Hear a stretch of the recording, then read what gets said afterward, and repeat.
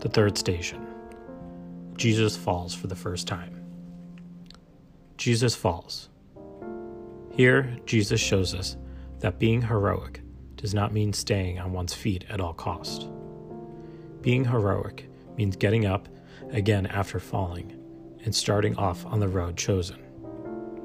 Human beings will never resign themselves to stay flat on the ground.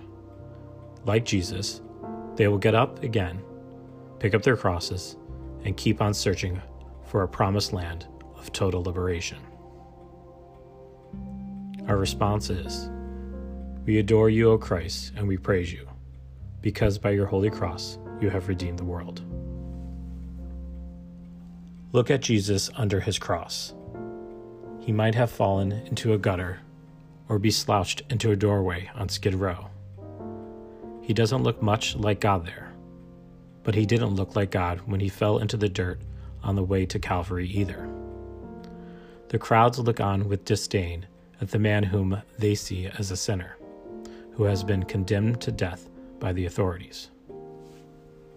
Like the crowd, we often have only condemnation and rejection for those who are seen as sinners. We judge them without knowing about their trials, scourging, and crowning them with thorns. Do we even suspect the part we might have played in knocking them down? What do we do to help them? We pray. Jesus, it's easy to see your image in the saints.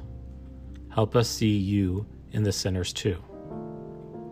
You had a place in your heart for the divorced Samaritan woman, Zacchaeus, the good thief, and those who crucified you. Give us the same compassionate heart. We pray. Glory be to the Father, and to the Son, and to the Holy Spirit, as it was in the beginning, is now, and ever shall be, world without end. Amen.